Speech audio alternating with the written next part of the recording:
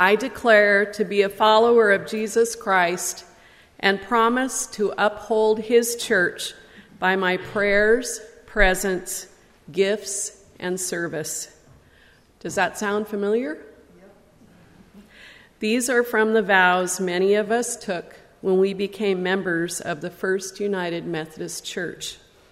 Good morning, church family. Good morning. I've been announced as Becky Jolene, and I was invited to speak a little about presence. The kind of presence that means you are in this place.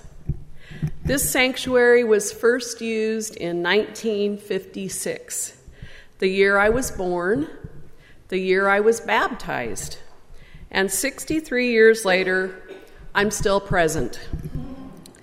In my years as an elementary school teacher, I would emphasize that our second grade class was a community of learners. Every student was necessary for our best learning to be done.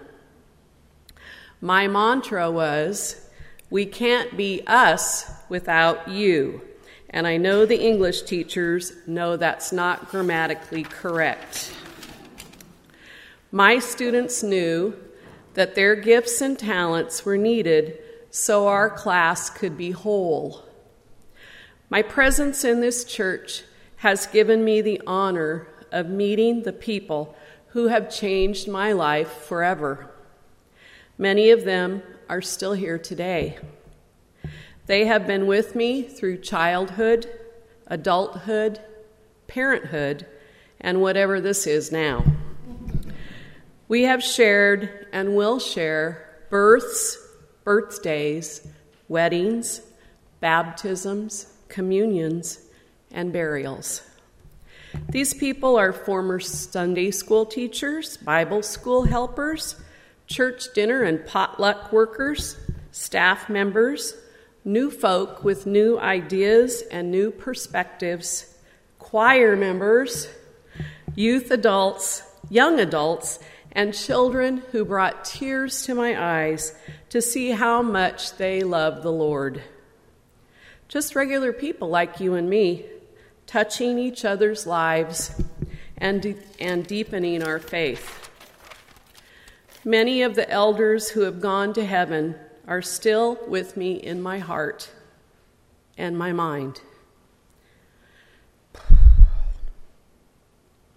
They helped me on my journey with Christ and exemplified the healthy habit of attending church and church functions regularly. A community of believers, a church family of all ages. But that's not all. First United Methodist churches are connectional.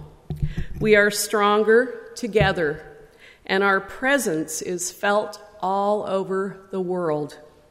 I love to visit umc.org and other resources our global church provides to see how we are the hands and feet of Christ around the planet. I would be remiss not to give a nod to my parents, Bonnie and Ivan Stinson, for their modeling of being present and living a Christian life. I know many of you are present because my mom made a connection with you. She so misses her church family. May God bless you, your presence at this church. Amen. Lift your voices to God with singing. Praise the Lord with a joyful song.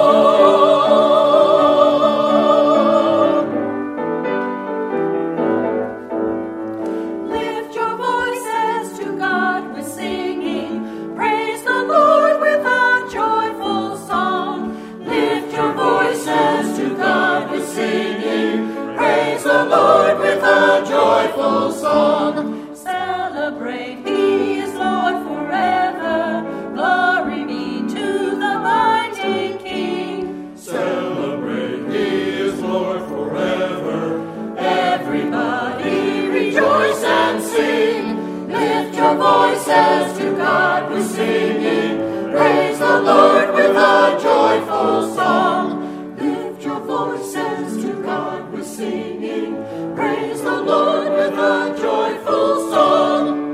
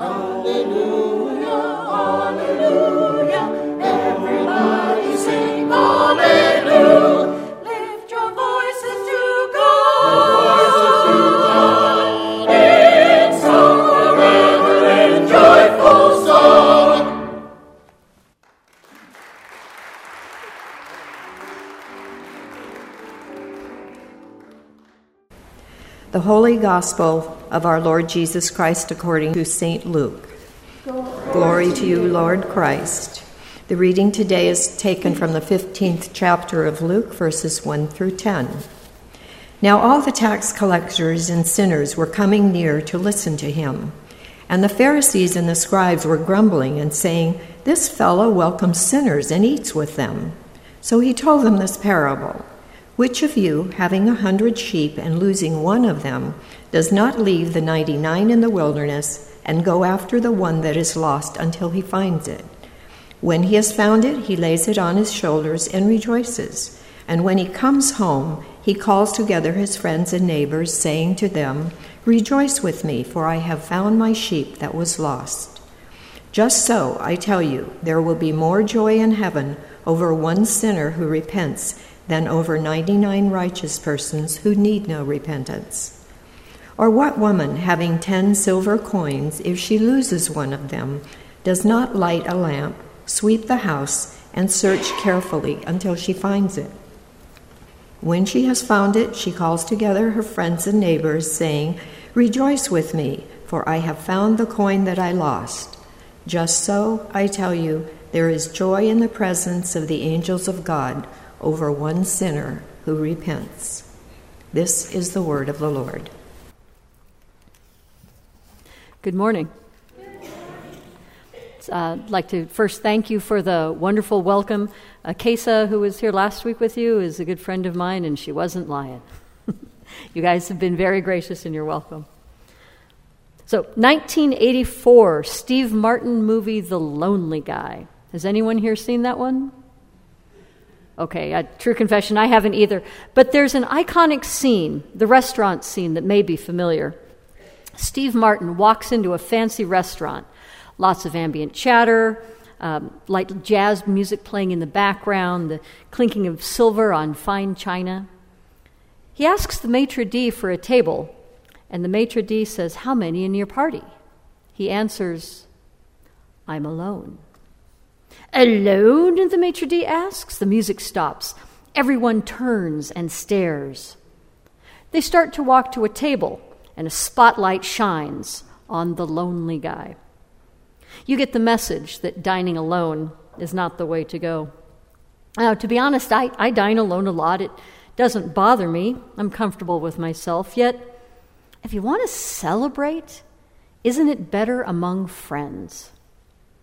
In today's gospel reading, we hear about not one but 2 celebrations, both held in the presence of friends and neighbors, rejoicing in the good news of the lost being found. presence. This month, you're hearing about stewardship and discipleship. Stewardship is defined in the United Methodist Handbook. I think it's kind of cool that we have a handbook. But it's defined in the United Methodist Handbook as a devout investment or use of money, time, and ability. This is in order to be good stewards of the manifold grace of God. This message is coming to you this month in the context of a reaffirmation of our baptismal vows. Many of you did this when you joined the church as an adult even, and that is in which we pledge to offer our prayers, our presence, our gifts, and our service. But what really does presence look like? Is it just showing up at the party? This week, we remember the tragic events of September 11th, 2001. What first comes to mind to me is something Mr. Rogers said about tragedy. He said that when things go wrong, always look for the helpers. This week, I read a series of remembrances about one man who defined the power of presence. Father Michael Judge, a Roman Catholic priest of the Franciscan order, was a chaplain to the New York City Fire Department. A couple of quotes about Father Michael. Stephen McDonald said, "Michael had no use for physical things. Give him a cashmere sweater, and it would end up on the back of a homeless person. But go to him with a troubled soul, and he would listen intently for as long as it took." Father Michael Duff described him this way: "A little old lady would come up to him and he'd talk to her, as if she were the only person on the face of the earth." Father Michael described the power of presence this way: "If you descend into somebody else's hell and stand there with them, it ceases to be hell." I'd like to share an excerpt from a blog post by Kittredge Cherry remembering Father Michael. He rushed with the firefighters into the North Tower right after the first plane hit. Refusing to be evacuated, he prayed and gave sacraments as wreckage crashed outside. While he was praying, Judge was struck and killed in a storm of flying steel and concrete when the South Tower collapsed.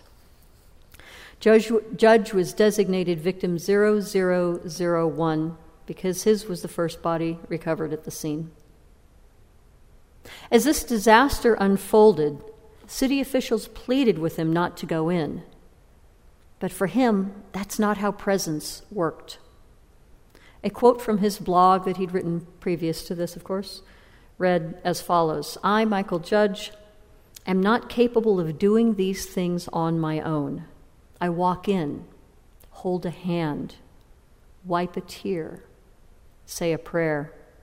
But that's not me. That's the grace of God. I don't worry about the details. It's a mystery. It's God." Presence, however, doesn't always come at such a cost. At the end of July, many media outlets reported a happening at the U.S.-Mexico border that, for once, had a sliver of silver lining to it. 2 California professors helped design a teeter-totter that used the border fence between El Paso, Texas, and Ciudad Juarez as a fulcrum. 3 bright pink teeter-totters were installed so that children on both sides of the border could play with each other. Now, I've been a classroom teacher for 23 years, and I will tell you there's little that connects kids more than a shared playtime. Now, while this event was done in many ways as a political statement, at the end of the day, these kids, separated by a wall, got to play together. Presence. In my time as a classroom teacher, I've seen the stunning capacity of kids to care for each other, showing this power of presence. It comes naturally to them. When nurtured, it spreads exponentially. About 2 weeks after the shooting at the Marjorie Stoneman Douglas High School in Parkland, Florida, we had a lockdown at my elementary school. Lockdown was really unnecessary. Shelter in place would have been more appropriate. It's very sad that my students and I all know the difference. But with heightened concern on the part of administration, we went into lockdown mode. Lights off, doors locked, kids barricaded behind tables. They're supposed to be silent and still, but my 5th graders couldn't quite do it. Jazz was crawling around on the classroom floor, and just as I was about to try and get her to stop, I realized what she was doing. She had marine crawled to the far side of the classroom, got the tissue box, and was crawling around and making sure that every student had a tissue. Another student, his nickname is Toast. Toast was crying softly, and he was immediately surrounded by classmates rubbing his back and comforting him. Presence. Now this year I teach kindergarten. Wow. Kids that have never been away from mommy and daddy, we have a lot of tears. Love it, but wow. From the first hour of my afternoon session, my teaching partner is on lunch, and so she's not there, and I'm running solo. I had a new student midway through the 3rd week of class, and she was having none of this school stuff. Full-blown toddler tantrum on the floor, kicking and hitting and throwing things, and trying to run out the door. So I'm trying to block her, I'm trying to stop her, while trying not to get hit or bit or scratched or, kicked. And also trying to get the rest of my kids up at the front to sit down on the carpet. I saw one of my just beyond crying boys start to tear up again, so I gave him a task. I said, Michael, could you go to the desk, get my phone so I can call the office? And he stepped right up to the task. He found it, brought the phone to me. I asked him to go sit, but he wouldn't leave the screaming girl. He came over and put his hand on her shoulder and said, "It's all right. Your mommy will be here soon." So heartbreakingly sweet. I thanked him for being a helper, and he said, "My mommy said you got to take care of people when they're crying." Presence. At 5 years old, it can be that simple. But I'm kind of looking out on this congregation, and I know speaking for myself, I don't think many of us are 5. So, a little older than 5 perhaps. So what are practical things we can do to show stewardship with our presence, to be the hands and feet of Jesus Christ in today's world? Well, we are California. We have mountains and oceans, rivers and forests, landslides and earthquakes, floods and fires. And I don't think any of those things are going to stop anytime soon. So I've been doing a bit of work with the disaster response folks at our annual conference office, and they like to give the idea, what if disaster response and disaster relief was a way to make disciples of Jesus Christ for the transformation of the world? Now, I've been in the train for help mode since I was a kid. I got my first CPR and first aid training when I was 12, and we won't talk about how I lost my gum in the recess of Annie doll, but it was a long time ago. I still hear about it. I took life-saving class when I was 15. I was a lifeguard throughout college, that kind of thing. But I always thought it would be good to do more. Life gets busy though, time and, these huge disasters would hit. I always felt like I could do something. I mean, it may not look like it, but I can swing a hammer or work a shovel with the best of them. So when an earthquake would hit, or a hurricane, fires, floods, the tsunamis in Japan and Indonesia, I'd feel like I could step in to help, but I'd have needed to have been trained long before the disaster hit.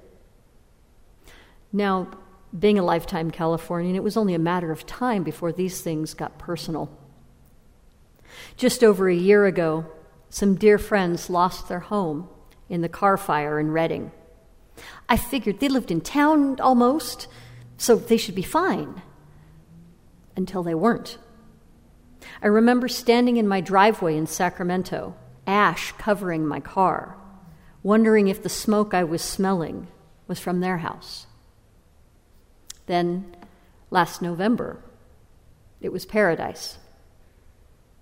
My sister lived in paradise for over 20 years.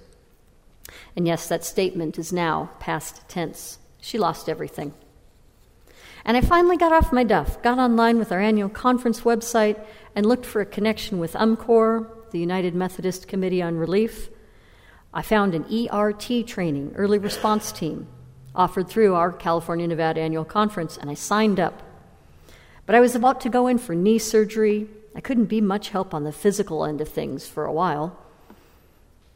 While I was awaiting the training, I volunteered with a dozen or so folks to do data entry, taking the hard copy forms that the survivors of the campfire had filled out at FEMA headquarters in Chico, and entering their information into a database so that assistance could be arranged. Even though I hadn't yet been through the training to actually go to a disaster zone and help, here was a way my presence could be helpful. I learned a lot about the disaster response process, just listening in on the conversations that day and looking at what people had written on their forms. When the ERT training day actually came, I found out that disaster response wasn't just about swinging hammers and tarping roofs and cleaning up after floods. The core of UMCOR assistance is presence, capital P, presence. While we learned about the different roles of early response team members, what stuck out to me most was the focus on providing a caring Christian presence in the aftermath of a disaster. And this is from the training materials. While there are specific tasks assigned to early response teams, no task is more important than the people they serve. Part of the covenant signed by team members states that we will be ready to listen as a ministry of healing. And again, from the training materials, what do early response teams do? Number one, provide a Christian presence. It can be the most important thing a team can do.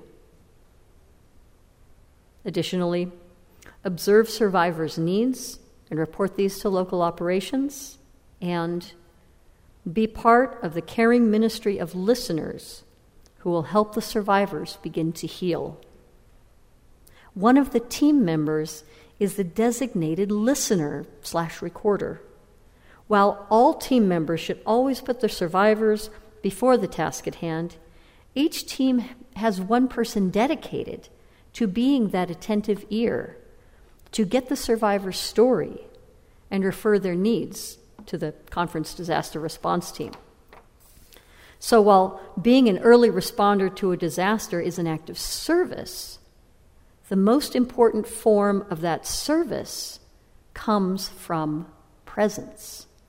I was pretty excited to see you have a Volunteers in Mission poster on your board out there. It looks like some of you will be going to help out in Middletown, I believe it is. I know that they've been doing a lot of work to get that rebuild going there, so that's wonderful to see. So what does this presence look like, boots on the ground? I went to Paradise with my sister and her husband on their second trip back to the ash pit that had been their home. I was not long post-surgery. I think I still had the stitches in my knee at that point. They each have disabilities which makes them unstable on their feet. We were quite the sight. We donned our Tyvek suits and our gloves and our goggles and our boots and our masks. And then I asked her what she was looking for. I mean, she's my sister. I know her situation. Things of monetary value were not going to be the issue here. She paused.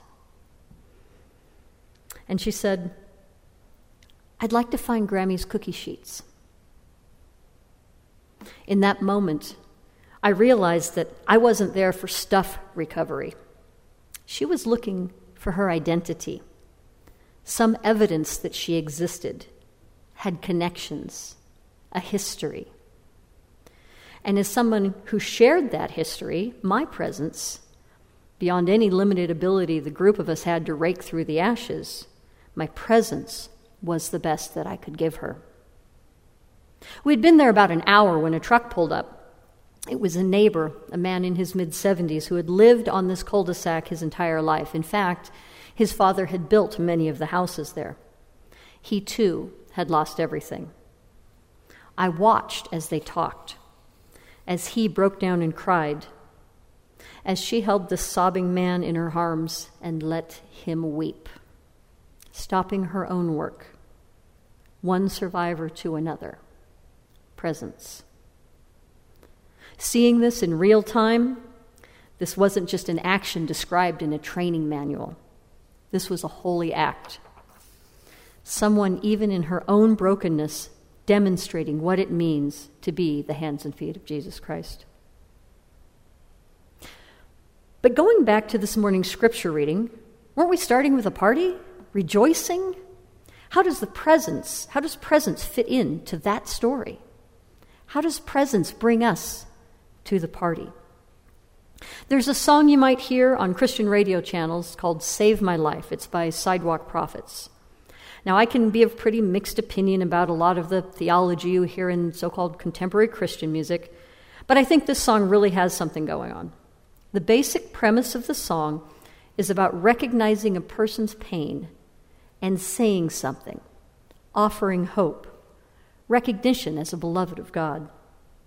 Now, despite my middle name being Evangeline, there's a lot of irony to that. I get pretty uncomfortable with something that suggests we drop our personal religious views on someone unwarranted. Pushy doesn't work for me. Yet, this one speaks more to being open to God working in us and through us, being the conduit for God's grace and love. The chorus goes like this, and don't worry, I won't sing. If you looked me right in the eye, would you see the pain deep inside? Would you take the time to tell me what I need to hear? Tell me that I'm not forgotten. Tell me there's a God who can be more than all I've ever wanted. Because right now, I need a little hope. I need to know that I'm not alone. Maybe God is calling you tonight to say something that might save my life. So, I'd like to ask a quick show of hands. How many of you have been Methodists your entire life? Good number of people, okay. How many of you have maybe 4 years or less, or not even? Okay, my people, yay, we're here. You see, I'm not quite 4 years in myself. I was raised in a, let's say, prominent non-Protestant denomination, K through 12 parochial school, hated it. When I hit adulthood, I turned my back and never looked back. Except, well, sort of. It seems I actually have a lot of neck pain for the number of years I spent looking over my shoulder as I was running away. And I go back again to those lyrics. Tell me what I need to hear. Tell me that I'm not forgotten. Tell me there's a God who can be more than all I've ever wanted. And I'm here today, pretty far along now in my seminary education and working my way through the UMC ordination process, because some pretty amazing folks took initiative to be a caring Christian presence in my life. I remember distinctly when my now friend Carrie, then just an acquaintance, said, "God loves us, that's about it," when describing his faith position. And after decades of searching, hidden searching, that simple statement and the presence of loving Christian folks proved me to be that lost coin, that wandering sheep. Funny thing is, I thought the story was about us needing to pay attention to things we had lost. I won't tell you how old I was, but it started with a 50, when I realized that this is a story not about what we needed to do to find God, but how God actively seeks us. We don't go looking for God as if God is hiding from us in some elusive game of cat and mouse. Relationship with God is not a prize earned, something we have to prove ourselves worthy of by successfully facing some Herculean task. God seeks us. God also uses us as a conduit. Not many of us hear the booming voice coming from the clouds these days. Yet, if we are receptive, we can see God calling us through the presence of others. I'm here because of that presence. I'm sure many of you are too, if you think about it. And in the context of today's gospel story, I'd like to think it's kind of cool that after 3+ decades of hiding from God, once I let God in, there might have been a mighty party going on somewhere. I know I've been rejoicing ever since. So as we go forward today, I urge you to think about your presence. What words or actions, big or seemingly small, might be that presence of God for someone else. So like Father Michael had said, it's a mystery. It's God. Friends, I'd like to end today with a prayer often recited by Father Michael Judge. It goes like this: Lord, take me where you want me to go. Let me meet who you want me to meet. Tell me what you want me to say, and keep me out of your way. And in the name of Jesus we pray. Amen. Friends, don't give up. Pray together. Hold hands together, believe together, love together. Through the grace of God, we are saved. Together, go and be the presence of God's grace in this beautiful world. Thanks be to God.